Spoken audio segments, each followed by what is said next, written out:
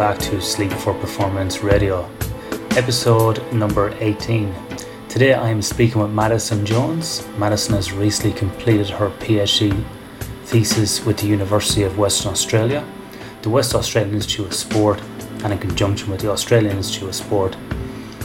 Maddie discusses her research approach and some of her findings in this episode. Particularly, she was interested in looking at the effect of electronic devices on sleep. Now, you may be interested in this episode because in the popular media, there's been lots of discussion around the negative effects of electronic devices. And in this episode, Maddie discusses that may not be the case, and maybe some other things that we can look at as opposed to just looking at screen time. So we get into things like activity on those electronic devices prior to sleep, how that affects highly trained or elite athletes. Maddie also discusses the different methodologies that she used in her PhD for lab-based and field-based investigations. So this is an episode highly focused on research. However, if you are, a serious amateur athlete or even working with elite athletes or highly trained athletes, this is going to be a podcast that's going to be of interest to you. So hope you enjoy this episode. As always, the show notes will be at sleepforperformance.com.au. We're available on iTunes and Podbean. And if you have any feedback on the podcast or you'd like to hear some different guests on the podcast, email me at ian.dunican@sleepforperformance.com.au. Hope you enjoyed the episode.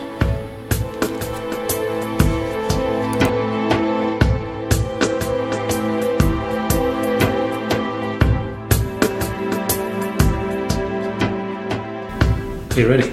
Yes, I am. Are you sure? No, I'm not. No. All right, Maddie, welcome to Sleep for Performance Radio podcast. Thank you for having me, Ian. I had no choice. I had to have you. I've been talking to you for the last 4 years, so I had to have you on, didn't I? So Maddie Jones is recently finished her PhD around the same time as me here at the University of Western Australia, and myself and Maddie share similar research interests around sleep and performance.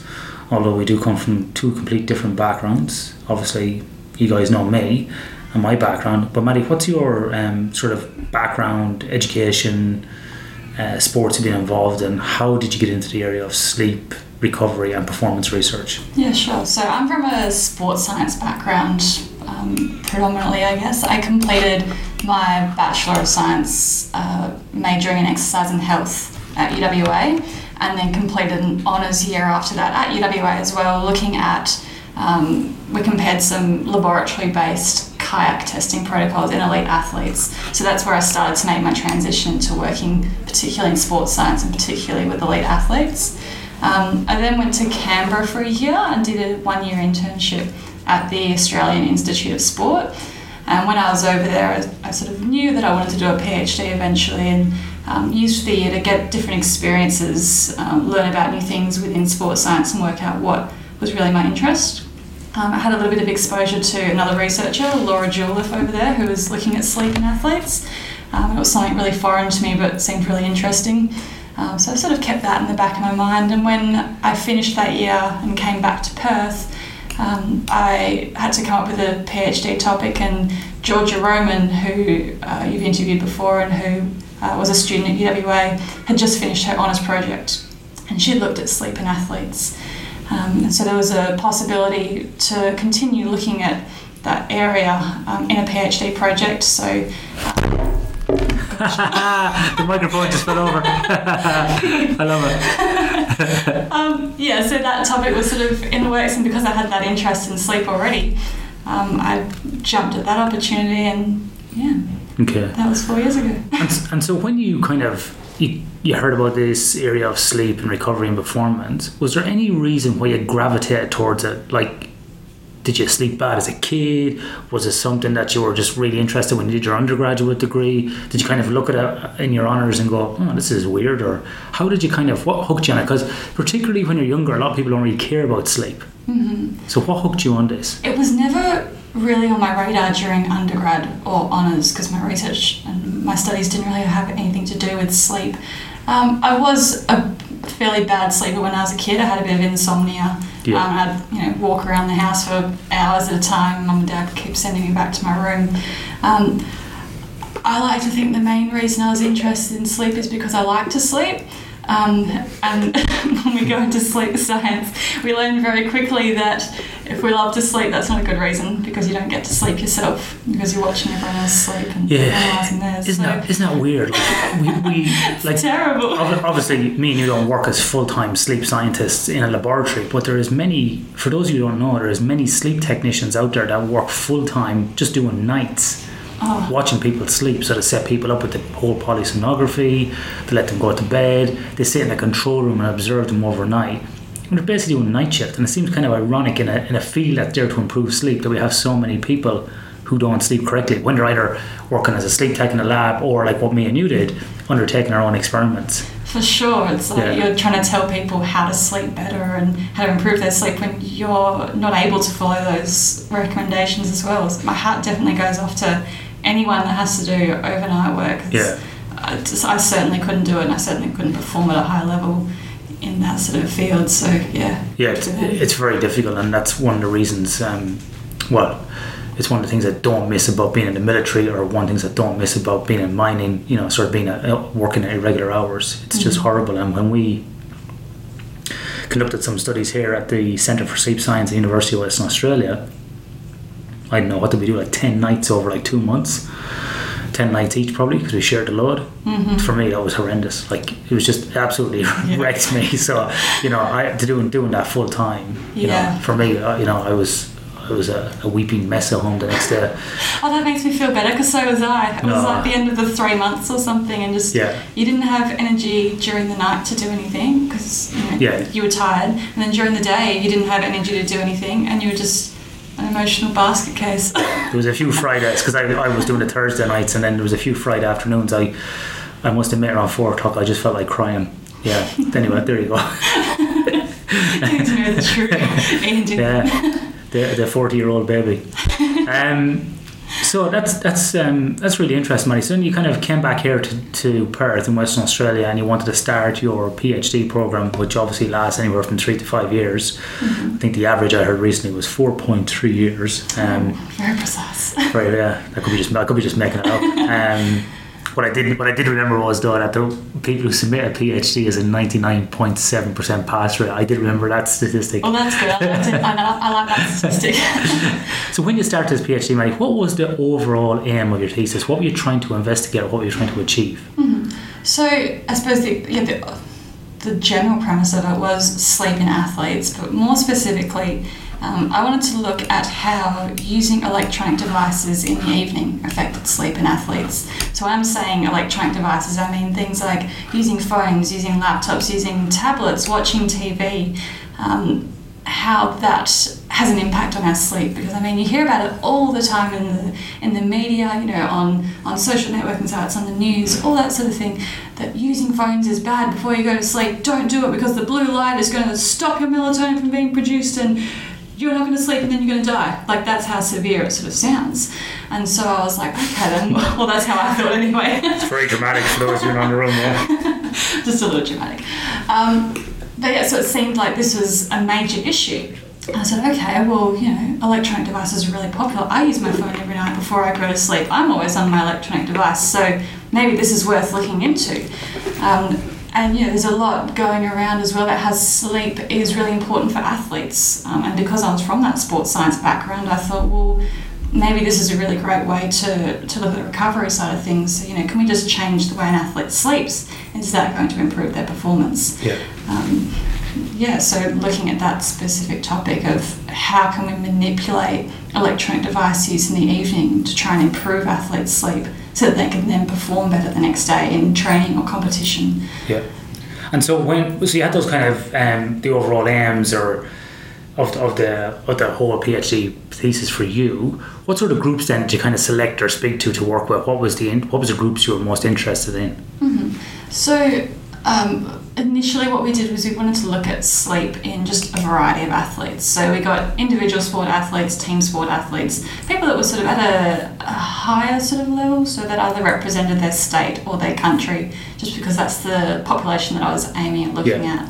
So we started off really general, and then we moved down into more team-based specific sports. So we looked at netball players. And Netball. Netballs, yep. So for anybody who's not familiar with netball, can you just give a sentence or two about what netball is? Because I never experienced netball until I moved to Australia 15 years ago. And I was like, I don't understand that. It's like basketball, but no one's moving.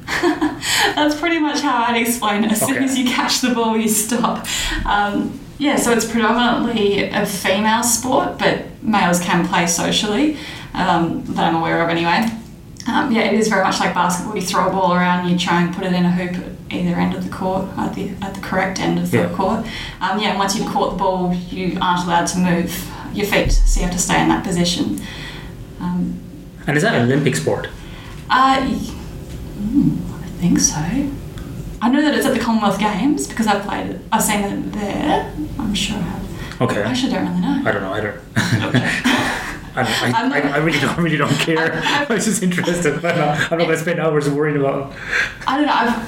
Let's Google it. Let's Google it while we're here. And while I'm Googling, is this an Olympic sport? Can you also tell us what countries it's predominantly played in? Like what countries predominantly play netball? Australia obviously plays it. New Zealand, England.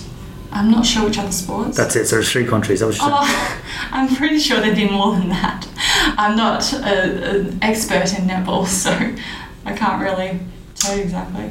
Well, here's the answer from Google, and you might be surprised or not surprised, and this is how bad our knowledge is of athletes and athletic sports and all that.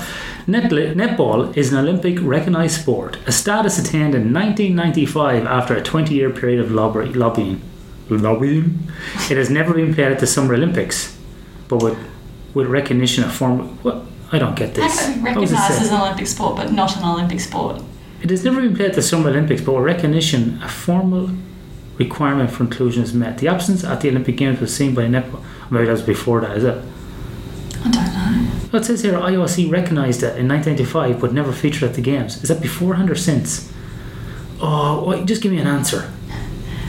Suspense is killing us, Ian. Netball is an amazing sport, and it was very sad for us not to be at the Olympic Games. Okay, anyway, let's move on. Sorry, there's netball people screaming, "You asshole!" Anyway, I'm sorry. I do things that people don't like either. So there was netball. Yeah, and we also looked at water polo athletes as well, which is like netball in the water. A little bit more aggressive, I believe. Yeah, I didn't realise we were watching water polo at a public pool one day, and my wife was telling me she got a background in human movement from her undergrad, and she worked with some water polo players, and she said it's really aggressive. It's nearly like a form of rugby in the water, but they do things like don't cut their toenails, scratch each other, punch under the water, all that. So if there's any water polo players out there, please email me and tell me all the dirty tactics that you do, because once I heard that I was like, what am I playing now? Yeah, when we were doing our undergrad degree for sports science, one of the practical units was to play water polo and learn how to play water polo. But I didn't like the idea of that, and I'm not a very strong swimmer, so I just pretended I couldn't really swim. So I got to go in the group that wore little floaty belts, and we just floated around in the water. Oh, I'd like that. Rather than playing. Yeah, I'm a crap swimmer, yeah. And I don't know about, sort of treading water and then trying to get yourself vertical out of water. So hard. It's crazy. Yeah. Okay, so you had water polo, netball. So netball on the land, netball in the water. Yeah. Water polo people are going, I'm going to kill him.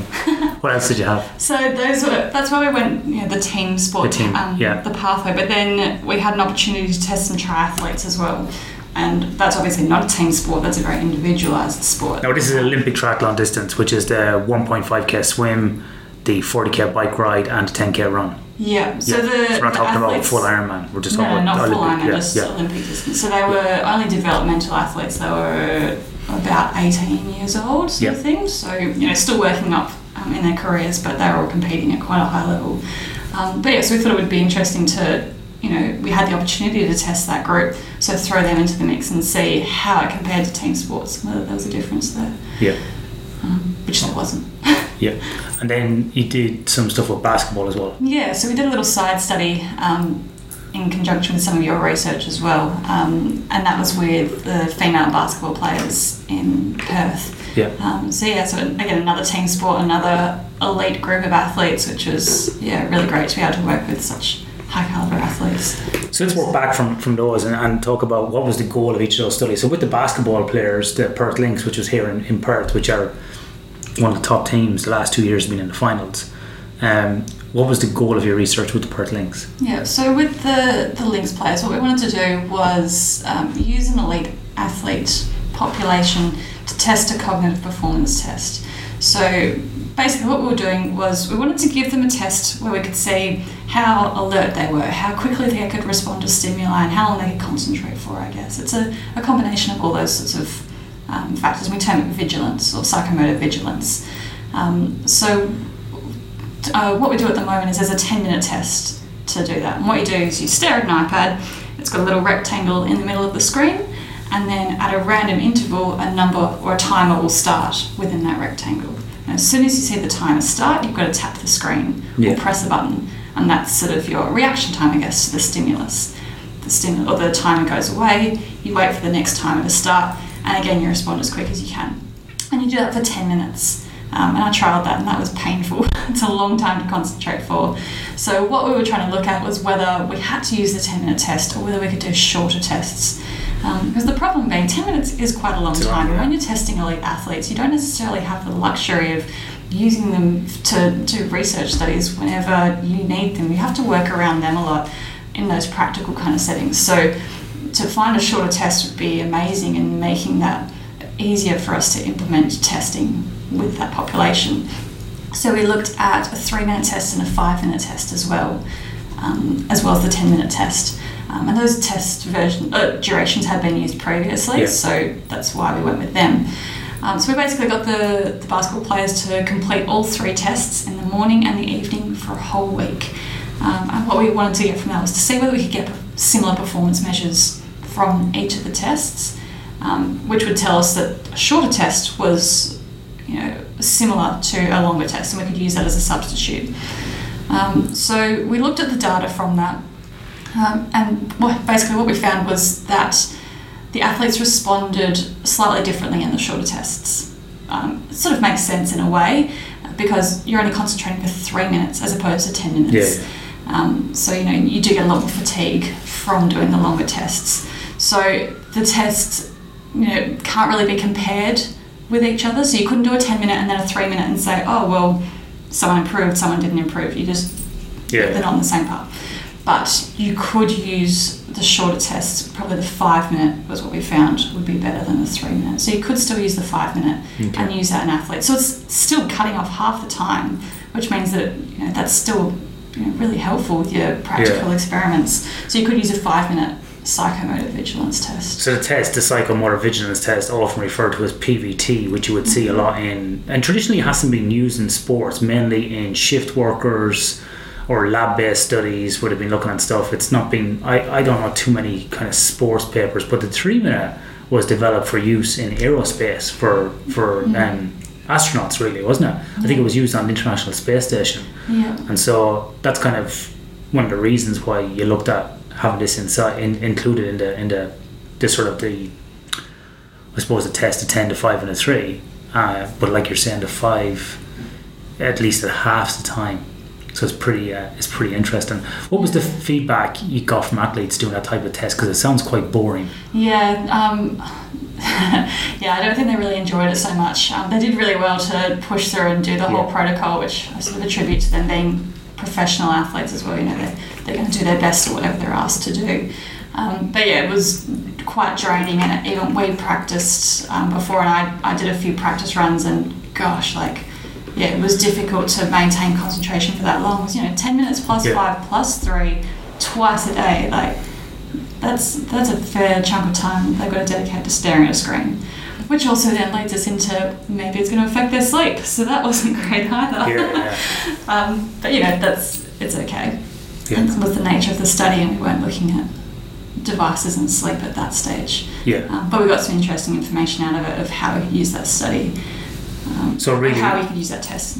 So really kind of the conclusion or the recommendation from that paper is that if you're going to use PVT in athletes, that the 5-minute test is just as good as the 10-minute. Would that be right? It should be, yes. It should be. Obviously, it depends a little bit on different types of conditions. So the PVT is traditionally used with sleep deprivation and sleep loss studies. So you're looking at performance decrements over time. In this study, they weren't sleep deprived at all, so it was just how did it compare in the morning and the evening over days. So if you were looking at athletes that were being sleep deprived, you might have to just have a look again to double check. But our studies indicate it probably is all right to use that short duration test, at least in a non-sleep deprived state. Yeah, I think it'd be interesting to look at that in athletes in sleep deprivation studies, like you say.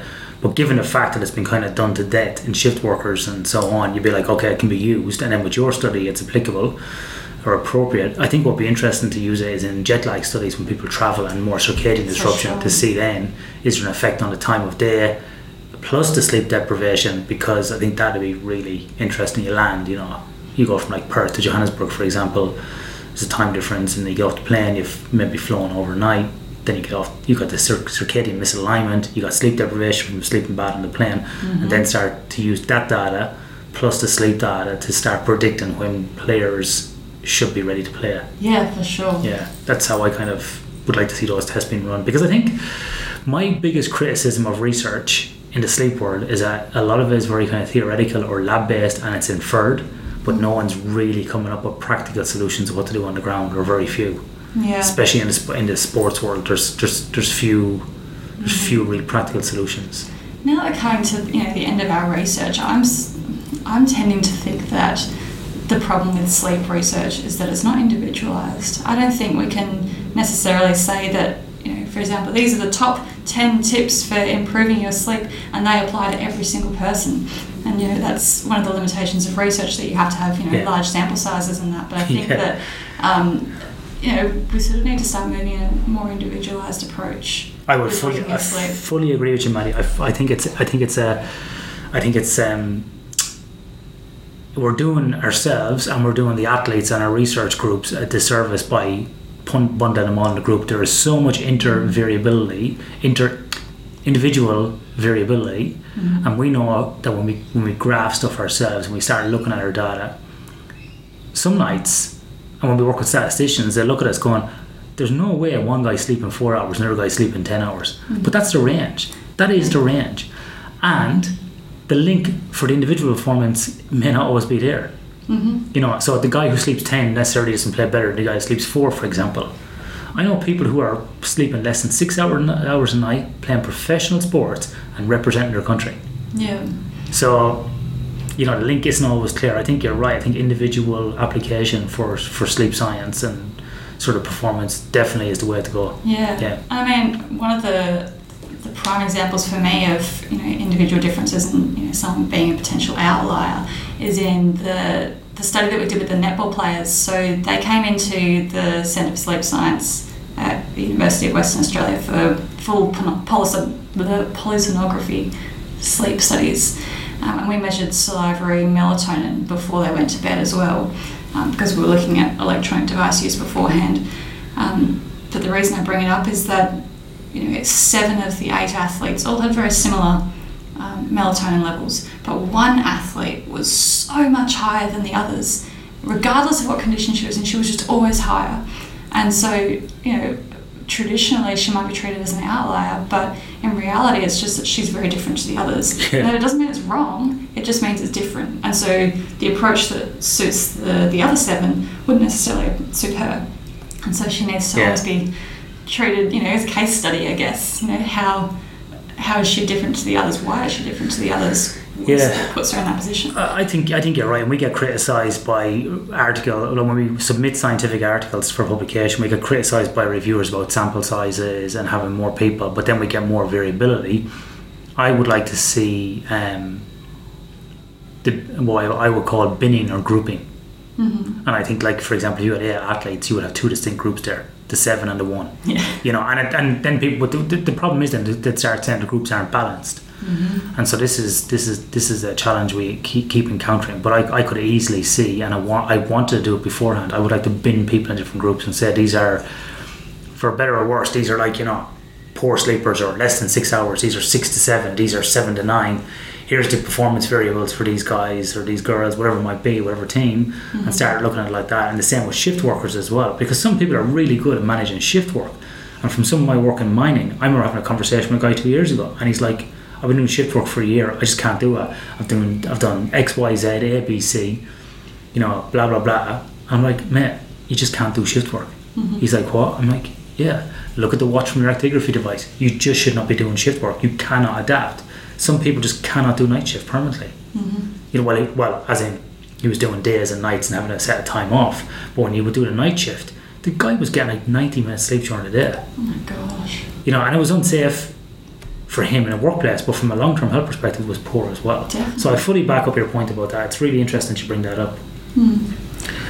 So back on that netball study, can you just explain to us what is polysomnography, or the PSG, and why you took saliva to look at melatonin and cortisol? Sure thing. And what's the function of those? Yeah.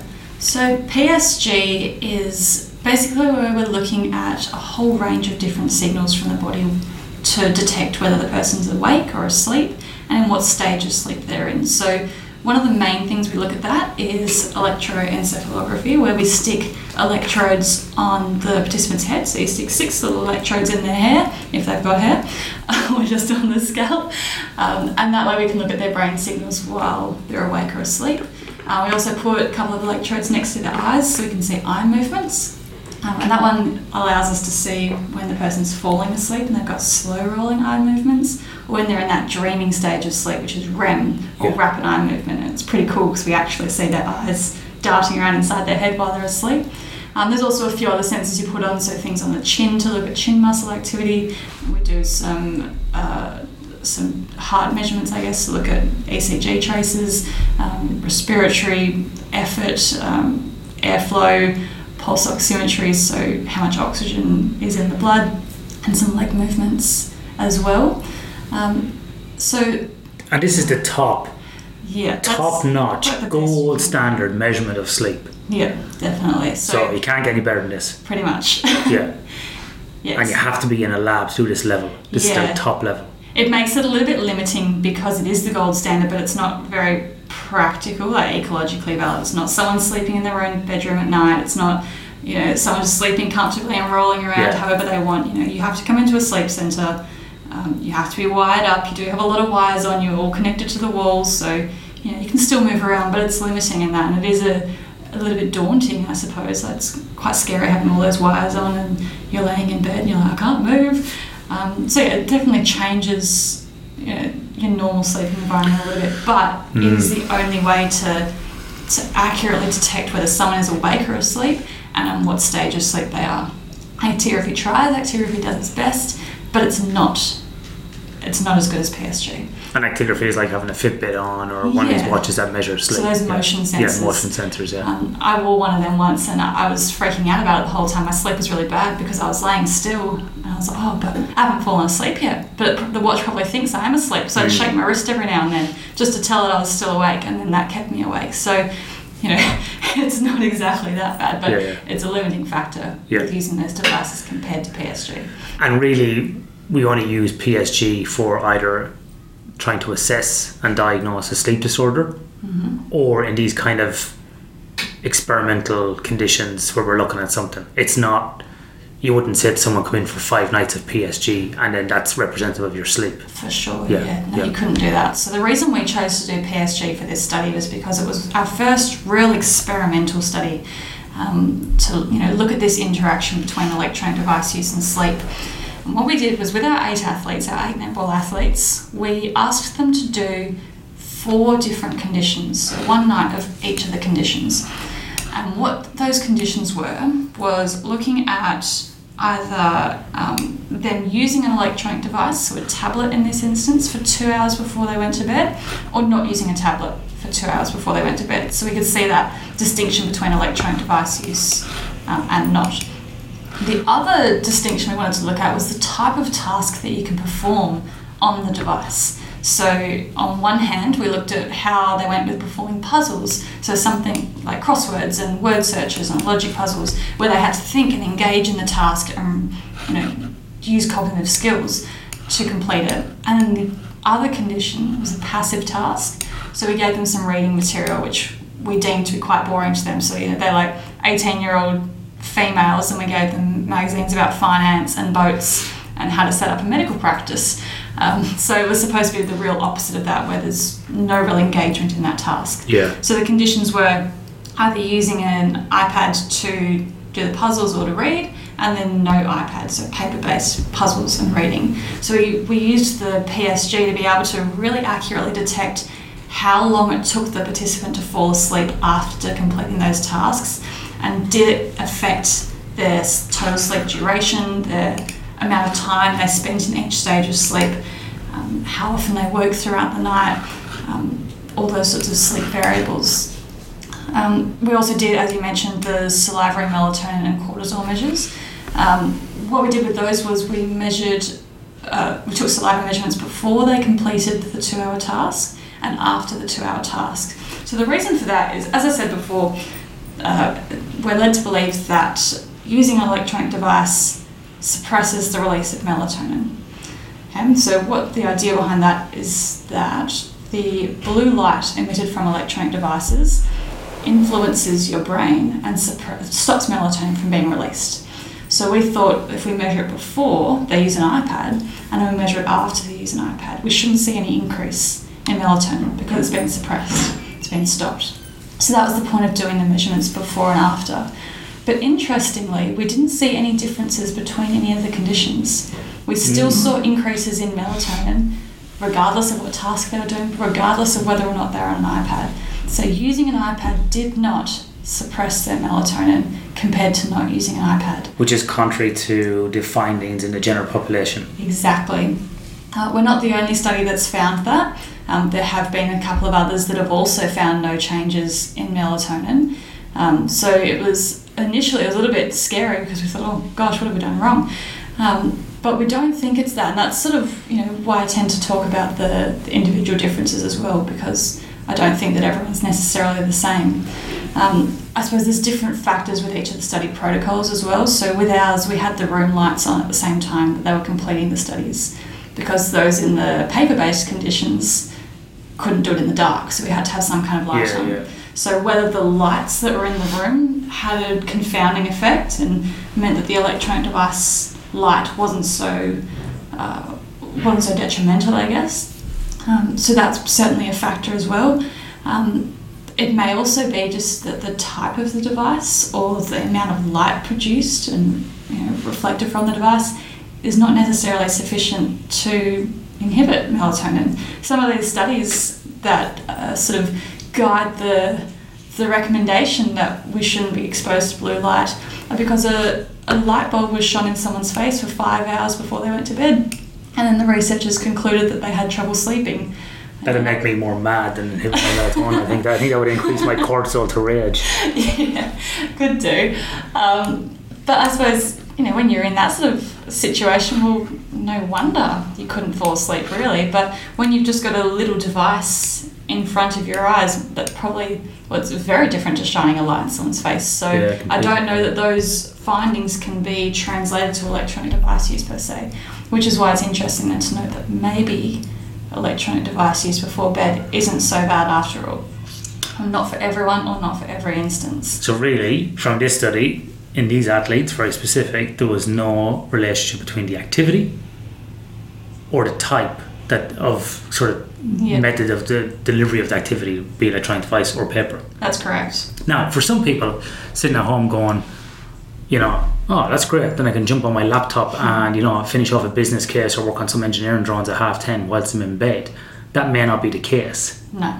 Well, that's completely different. Yeah. It's not the same as completing a puzzle. Yeah. Social media isn't the same as doing a puzzle. So the study is limited in that we could only do a couple of different types of activities because we were trying to control for that. So I definitely wouldn't advise that people can just go and do their work until 2 o'clock in the morning and then fall asleep straight away, or do it every single night, because I definitely don't think that's the case.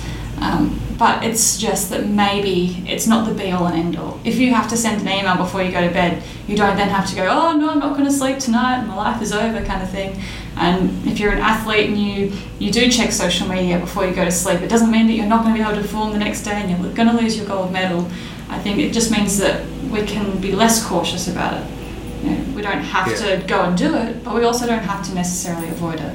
I think there's a difference in the task. So for me, for example, if I go to bed, let's say at 9 o'clock, and I'm going to read for half an hour or listen to the radio for half an hour to fall asleep at 10, well, I'm not going to be between 7 and 9 doing emails, working on stats, doing any other sort of technical cognitive work. I might, dick around on Facebook, look at Twitter, Instagram, watch some silly show on Netflix, but I'm not going to do any of those things. I'm not going to watch things like, martial arts or fights or a high action movie that's going to pump me up, because I know for me that's going to make me, probably quite increase probably increase my cortisol, makes me quite, quite active, and I can't sleep. So I know not to do those things. And I think that's again individual difference. Some people can watch those things and switch completely off.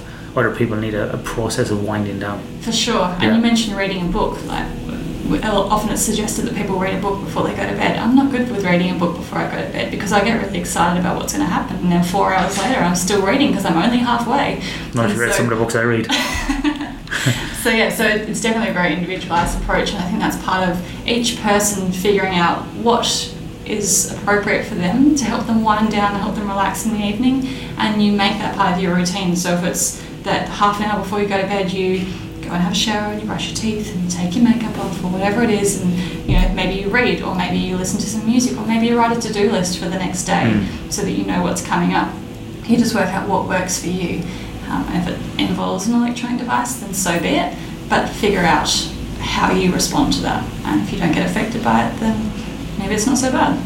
So Maddie, you did this study in the lab, but then you did some applied studies in the field using actigraphy, with the water polo team and the triathletes, individual athletes as well, very much field-based, using actigraphy, and these were at the Australian Institute of Sport.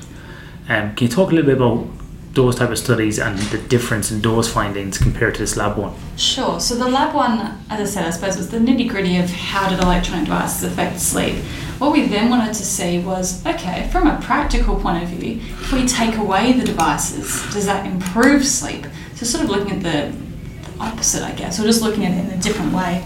So we started off with the water polo players, and they were at the Australian Institute of Sport for a national development camp. So there were 100 athletes all at this camp, and we recruited some of them to complete our study. So with the study, they were divided into 2 different groups, and the first group were allowed to use their devices however they normally would, and then they would wear an actigraphy watch overnight so that we could monitor their sleep via that method. The other group had to hand all of their electronic devices into me, so their phones, their laptops, their iPads, in the evening, so just after dinner, and then they would get them back in the morning. People are going, boom, boom, boom, boom, hand in my device. That's the reaction I got from athletes. So they had to do that every night of the camp, which was 7 nighs. We had a lot of drop-off when people found out they were in that condition, which, I hoped wouldn't be the case, but I suppose, listeners might say that they would probably have been in that position as well, and they would have pulled out. We had one athlete who I had to go and knock on his door every single night, and I was like, please give me your phone, you said you would. But generally they were pretty good.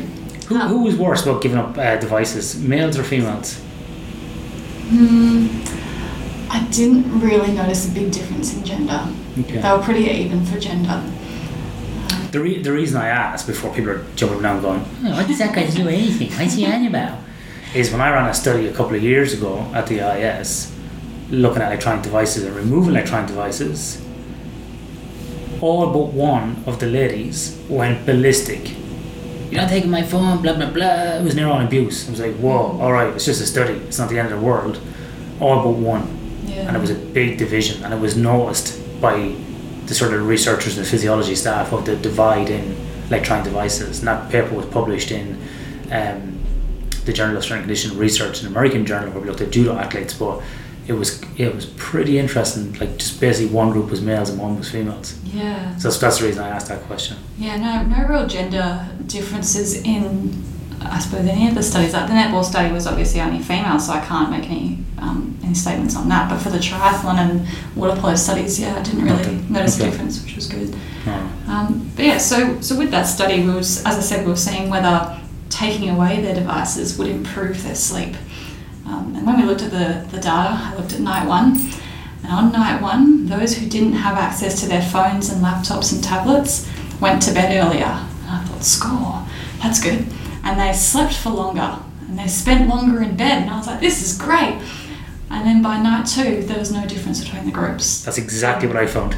Yeah. I continued on that over the rest of the camp with no other differences. And I was like, oh man, that's pretty frustrating. But I think sometimes athletes coming from who may be working part-time or just getting there, might have had a big first day. I think there's this kind of like, oh god, exhaustion and massive sleep on the first night. Yeah, could do. I suppose, the way I looked at it as well as they didn't have their device to distract them. Yeah. And, they were the first night on the camp, so they don't necessarily know everyone there, and they thought, well, nothing else to do, may as well go to bed. So, probably catching up on any accumulated sleep debt over time. But then by the second night, they'd had their catch-up sleep, or they'd met other people, they'd realised, you don't have to just go on Facebook, you could go and talk to people face to face. You what? What is this concept?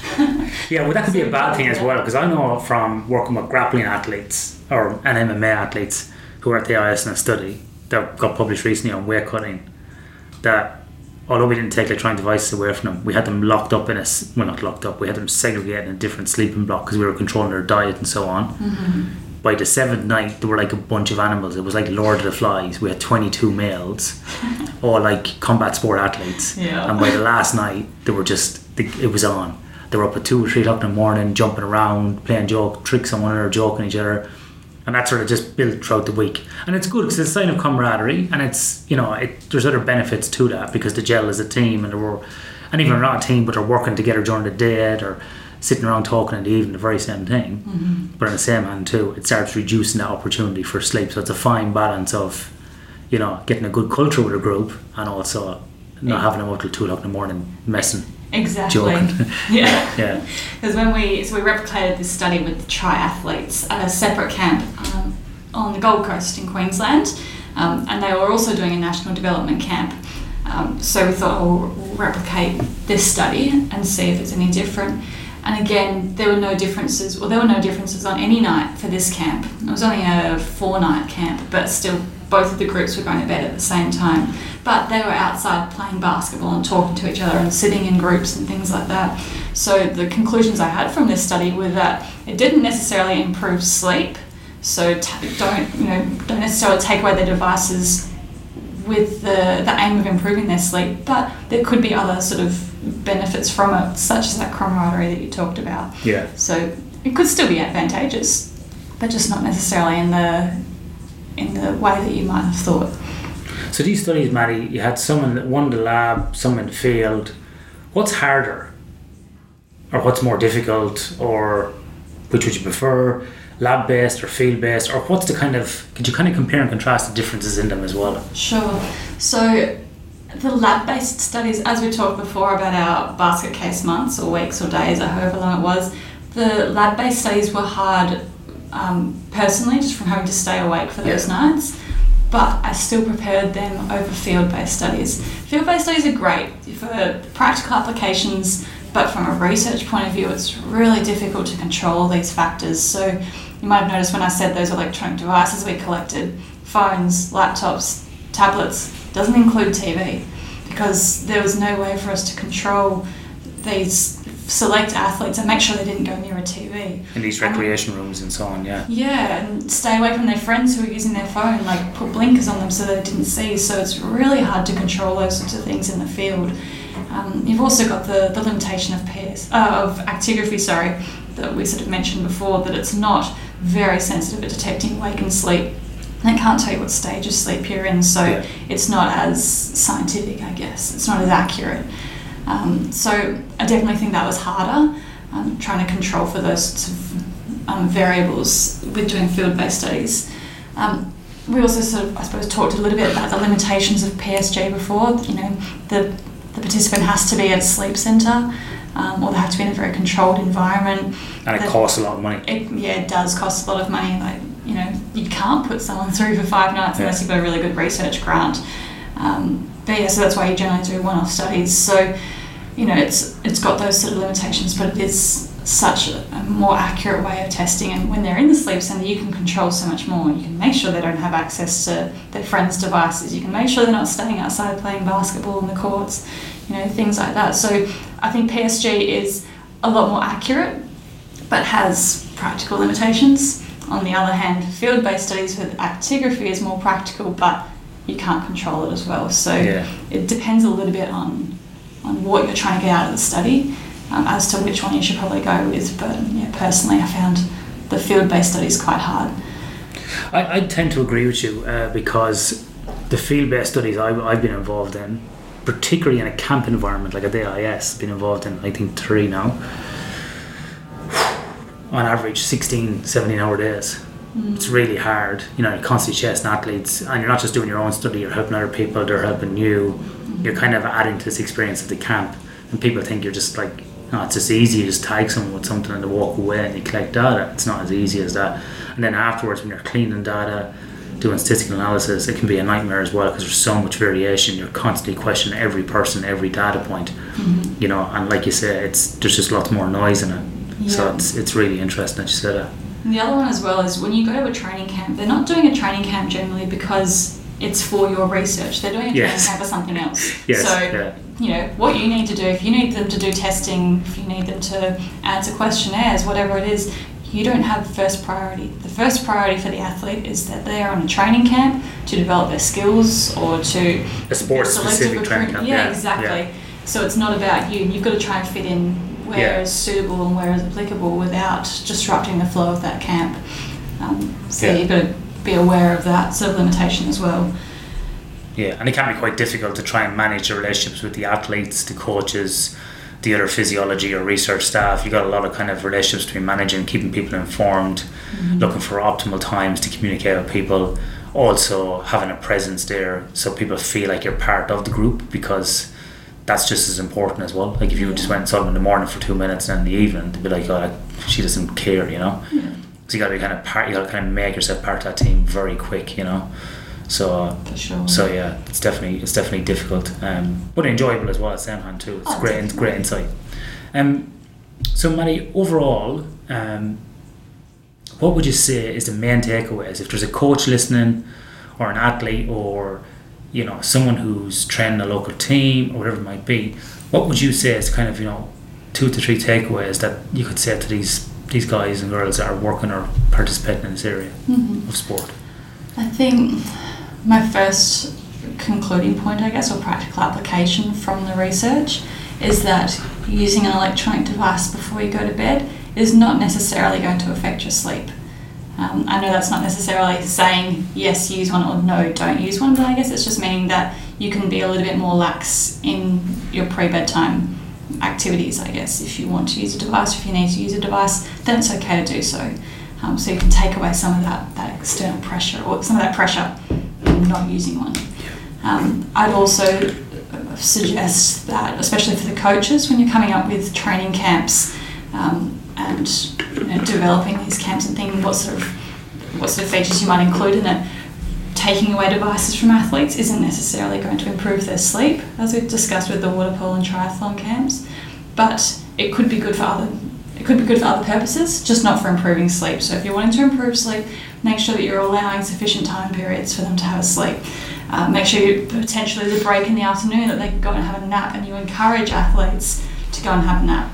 And talk to them about how to have good sleep hygiene, good sleep behaviours, I guess it is, rather than just taking away the devices. So think of other ways that you can improve sleep. And I guess as well, just take an individual approach to improving sleep. If an athlete feels like they sleep better after not using a device or not having a device in their room, then go for that. Yeah. If the athlete's sleeping well already, why do you necessarily need to change anything? Obviously what they're doing must be working for them. So if they're sleeping well, don't take away their phone, don't restrict their activities, let them keep going as they are. And so that's probably what I'd summarise from my research. There's still a long way for us to go, and there's a lot more research that we can do in this area, whether it's individualised or as a group, but that's probably where I think we're at the moment. Yeah. Excellent. So what's next, Maddie? What's the future hold? What are you interested in doing? I'm not really too sure at the moment. I feel like I've finished my degrees and there's a world open to me, and whether it's in sport or academia or sleep science, because I've now got skills in all of those different areas. Yeah. So I'm really interested in all three of those areas. So I don't know, I guess, see what opportunities are around and whether I can get something that incorporates all three of those. And yeah, just see what happens, I guess, but no definite plans as yet. Okay. Very good. All right, Maddie. So thank you very much for your time and explaining that overview of your PhD thesis. When do you think you'll know about your pass, fail, rejected, accepted, minor revisions, all that? Were you given any proposed dates? No proposed date, but as I handed my thesis in just prior to Christmas, I'm assuming they probably would have sent it out around now. So maybe 6 weeks or so from now I should get feedback, or that's what I'm hoping anyway. So I'm going to enjoy the next few weeks of not having to think about it too much and then focus on it once that comes back. But I mean, if it's 99%... 99.7. 99.7 probability suggests that it should be okay. Unless I'm in that unlucky 0.3%. Yeah, maybe it's me and you. Yeah. So what we'll do, Maddie, is on the show notes here, we'll put up some links to some of your existing papers that have been published. People can have a gander at those, and people want to get in contact with you around maybe working with them or having more questions, we'll put the info on there as well. Yeah, sure. But thanks very much, Maddie, and all the best in the future with it, no matter what you decide to do. Thanks, Ian. Same to you. Cheers. Brother Bella's in the back, sweet singers in the front, cruising down the freeway in the hot, hot sun. Suddenly red blue lights flash us from behind. Loud voice booming, please step out onto the line. Bella preach words of comfort, Cena just hides her eyes. Policeman taps the shades, is that a Chevy 69? How bizarre. How bizarre, how bizarre. Destination unknown as we're pulling for some gas. Officially placed a poster, reveals a smile from the pack. Elephants and acrobats, lion, snakes, monkey. Bella speaks righteous, Sister Cena says funky. How bizarre. How bizarre, how bizarre. Ooh baby, it's making me crazy. It's making me crazy. Every time I look around. Every time I look around. Every time I look around. Every time I look around. It's in my face. Ringmaster stiffs up, says the elephants left town. People jump and jive and the clowns are stuck around. TV news and cameras, there's choppers in the sky. Marines, police, reporters ask where, for and why. Bella yells, we're out of here. Cena says right on. Making moves and starting grooves before they knew we were gone. Jumped into the Chevy, headed for big lights. Wanna know the rest? Hey, by the rights. How bizarre. How bizarre, how bizarre. Ooh baby, it's making me crazy. It's making me crazy. Every time I look around. Every time I look around. Every time I look around. Every time I look around. It's in my face. It's in my face.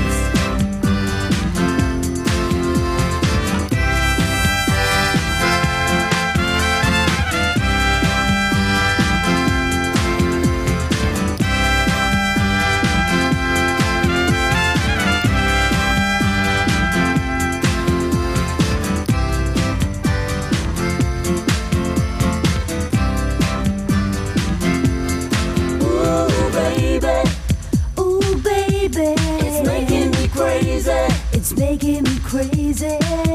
Every time I look around. Every time I look around. Every time I look around. Every time I look around. It's in my face. Ooh baby, it's making me crazy. It's making me crazy. Every time I look around. Every time I look around. Every time I look around. space.